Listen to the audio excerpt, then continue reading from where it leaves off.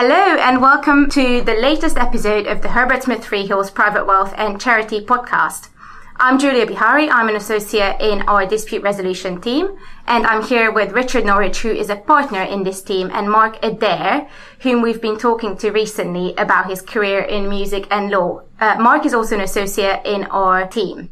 In this episode, we will continue talking to Mark about his career, which is an intersection of music and law. Let's talk a bit more about the Premier League music that we heard earlier on, which is obviously something which would have exposure to literally millions of people around the world, because the Premier League, as many people know, is, I think, probably the most watched sports league in the world through broadcast media, and also hundreds of thousands of people in the stadiums over the course of a whole season. How did that come about? So by that point I was working in-house at a music production company, and I worked there for a few years. And when you're sort of working on that sort of level of project, you're sort of usually working with an agency. It's a big job for them, it's a big job for the brand, and they will pitch the work out to a few different companies, and we in turn will produce some demos from myself, from other composers, and to sort of give a bit of an idea to the client of what we're thinking. These days that usually means producing something almost to its sort of final result and final quality, because you can do that these days without too much trouble, and that's what people do, so that's what you're competing against. I think we sort of sent through a round of a few different tracks that we'd come up with, one of mine included, and we worked with the client a bit, and they were sort of half bought into it but sort of not completely sold, and I kind of got the impression that we were sort of losing them slightly. None of these tracks were quite doing it for them, so I sort of stayed at the studio one night and just basically bashed out something new. And I think by that point it was helped by the fact that we'd gone through a whole process with the client, worked on some tracks, and had a much clearer idea then of exactly what they were trying to achieve. You know, something anthemic, something sort of that would work in stadiums, and you know, be sort of almost sort of evoke that essence of a crowd sort of cheering and along, and something that would sort of be rousing and have, you know, sort of a real emotion to it, not rile people up, but you know, get them sort of G'd up for a game, and have that's all we had to do, just sort of combine all of that and sort of create a track which did that, ticked all the boxes, and had sign off from everyone at every level. So when you were first approached and asked to come up with some music with this I suppose snippet, it's almost not quite long enough for a song, is it? It's a minute or 2 minutes, something like that, exactly, in various different forms. But do you get quite tight guidelines in terms of what they're trying to achieve, or is that developed through the creative process? You do get sort of, they've probably got a better idea than they can articulate. So sometimes it's about taking what they've told you and having a conversation with them and trying to sort of extract exactly what they want from what they're trying to tell you, because it's quite often difficult to describe the music that you want without it having, you know, been written before. Again, they'll have tracks that they've been listening to that they like, that they think could work, and you may come up with some sort of initial ideas of styles of music that you think could work as well. So, and then it may be that you just don't sort of hit the mark straight away. Even after those conversations, you may not feel that you've hit it, but there are deadlines as well involved, and you've got to submit something, and you sort of go for it and take it from there. Do you feel pressure in the process, thinking that, you know, tens of thousands of people every week will hear this at the stadium, or particularly for the overseas broadcasts of the Premier League, they'll hear this, and people who watch the Fantasy League videos, they'll hear it. So it's and it's kind of locked in time, isn't it? Yeah, where it is fixed, and that's what people are now using. Yeah, probably at the time you don't think too much about that. You're thinking more about the pressure of winning the job and getting paid, frankly. But I think afterwards you think, you know, it's a big job, and you know that it's going to have sort of be heard by a lot of people, but that doesn't really cross your mind during the process of actually creating it. I think you're aware that it's going to take a lot to get buy-in from the client, because you know, for them to actually finally get round to being like, yes, this is it, this is what we're going with, we're going to use this. You know that it's going to have to be good. It's going to have to get to a point where a lot of people think that it's good and it's right. So I don't think there's any sort of worry that you're going to produce some sort of dross and it sort of just randomly end up in use in that context. On other occasions maybe, but I think on this one. So after that late night in Shoreditch or in your home studio, whatever it happened to be, did you think, I've nailed it? I was pretty confident actually. Yeah. After I produced this new one, I thought, I think I've cracked this, and I sent it. And I said, look, I know we've not been getting anywhere with this previous stuff. I thought I'd have, chance it one last time, something completely new. I think this really gets us to what we've been talking about and where we're going. And almost immediately got a yes, so from the director that's working on that project. So. And when you listen to it now, how many years on are we from when a few years, wasn't it? I think it was 2015, maybe. So here we are, so kind of 4 years on. Yeah. What feelings does it evoke when you listen to it? Well, must have got something right because they're still using it. I think they'll obviously they don't like to do big refreshes and rebrands too often, otherwise you lose that brand identity.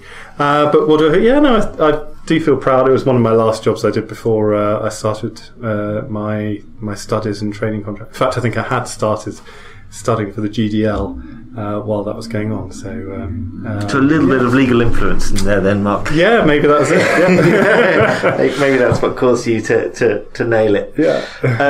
And as you mentioned, so obviously you then did the law qualification, did a training contract here, and now you're in our department. What do you take from your former life, so to speak, into your current life, or are they just worlds apart? No, I think there's quite a lot that I sort of take from it. Probably one of the main things is perhaps some sort of client relationship management, and it can be sort of on an internal and external basis.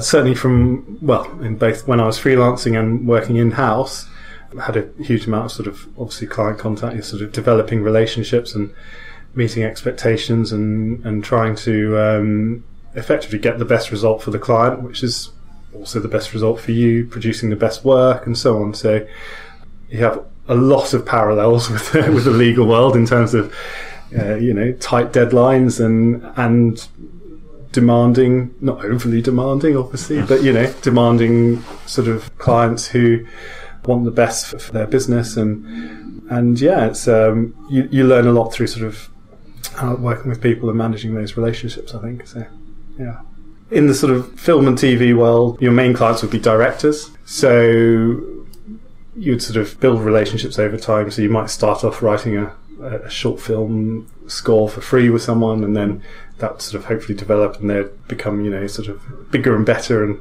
go on to bigger and greater things, and hope that they will continue wanting to work with you, and that's sort of based on producing sort of work that they enjoy, sort of incorporating into their films, and sort of a quality, and sort of on a personal level as well. They sort of have to be able to work with you under some quite sort of pressured situations, and again you can sort of draw parallels. Sort of the client relationships that we try and build over time of sort of, we're all people, we're sort of trying to build relationships with clients that sort of on a, if not a personal level, but on a sort of a professional level, relationships where we sort of work well with our clients, and again, clients that want to keep working with us will presumably want to keep working with us because of the quality of the work and the results on an ongoing sort of basis over a number of years, and that's not much different from when I was working music.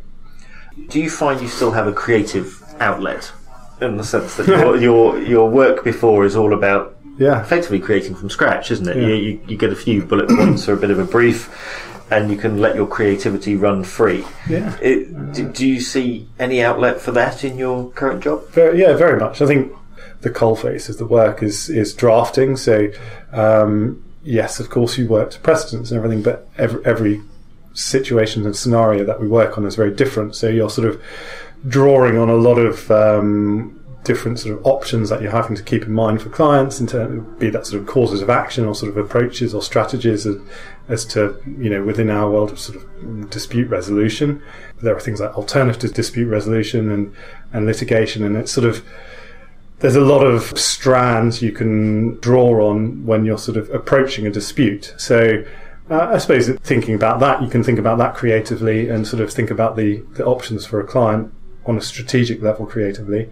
And then when you're actually drafting and sort of making choices within drafting about sort of what to place emphasis on within, be that in a witness statement or within pleadings or so on, then, or within correspondence about sort of the tone that you take, it exercises the same parts of the brain where you're making nuanced decisions about sort of, do I want this to sound, on a very basic level, a bit more sad or a bit more happy in terms of the music? You may want a letter.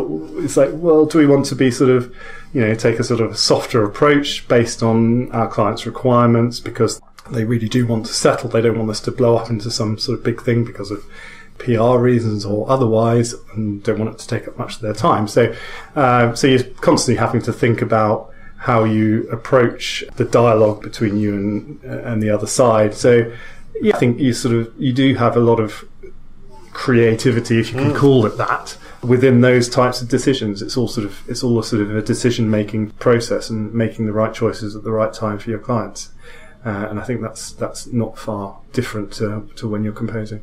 The other thing which struck me as interesting from what you were saying before is this idea that you're working with lots of creative people who have different perspectives, I suppose, on what you're doing, and managing those expectations and different wishes and desires for the process.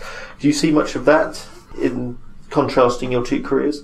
Obviously, different clients will have sort of different levels of experience. You may be working with international clients who have very little idea about what English law issues may relate to their case, and you have to sort of, it's probably a better idea to go into a lot more detail and explain how and why things are being approached in the way that they're being approached here. For instance, we've been working with a Russian client recently, and the Russian legal system, when it comes to things like freezing injunctions and so on, there are far stricter thresholds under English law than when you try and get the equivalent in Russia. And so it's about sort of managing what the client expects and demands from you within England as compared to what they're used to being able to achieve in their jurisdiction. So, yes, so I think you have to approach things and think about what the client's experiences are and bear that in mind when you are dealing with that client and explaining a particular situation to them and how you're planning to tackle that for them. So the two worlds are perhaps not quite as separate as they might first appear. Before we wrap up, what piece of work from your time as a composer are you most proud of? What do you look back on as the pinnacle of what you did? Oh gosh. I enjoyed the Premier League music, but I think because my roots were classical and I sort of turned my hand to other genres over time, I'd say probably the Eurovision piece of music I wrote was a really enjoyable experience. I got to conduct, which was something I never generally get to do otherwise, and it was in a beautiful setting. It was a big live outdoor event in the shadow of Cologne Cathedral in the evening with a few thousand people watching and being broadcast to the world. And yeah, it was an amazing experience to be involved with that one.